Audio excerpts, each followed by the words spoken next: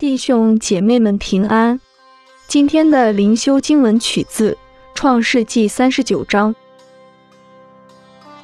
约瑟被带下埃及去，有一个埃及人是法老的内臣护卫长波提法，从那些带下他来的以实玛利人手下买了他去。约瑟住在他主人埃及人的家中，耶和华与他同在，他就百事顺利。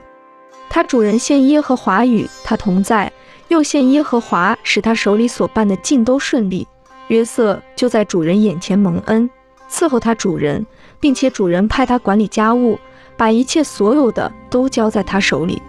自从主人派约瑟管理家务和他一切所有的，耶和华就因约瑟的缘故赐福于那埃及人的家，凡家里和田间一切所有的都蒙耶和华赐福。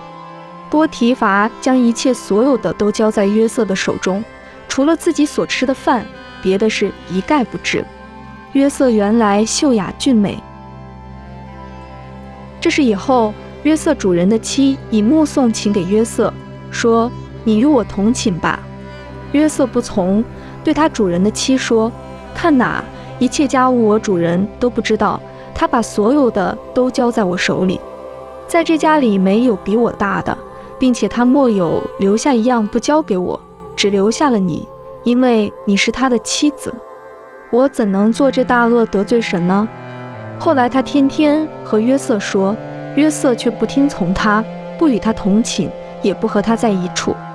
有一天，约瑟进屋里去办事，家中人莫有一个在那屋里。妇人就拉住他的衣裳，说：“你与我同寝吧。”约瑟把衣裳丢在妇人手里，跑到外边去了。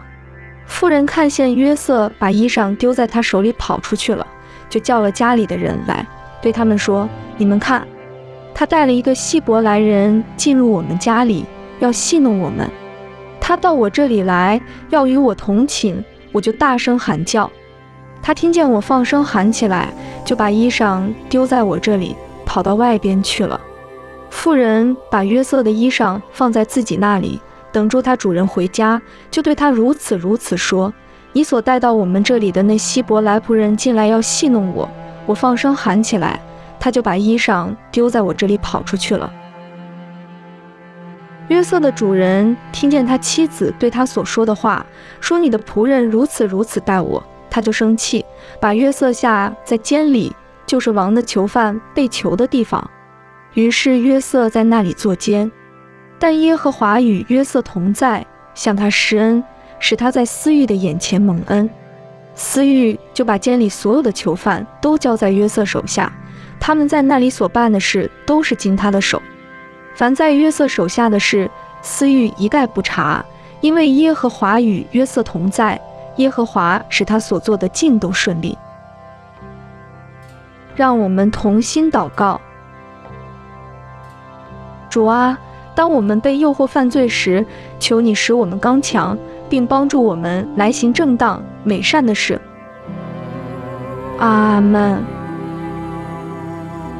愿神用他的爱赐福于你，愿神拯救保护你。今天的读经灵修是由 Growing Faith at Home 事工提供。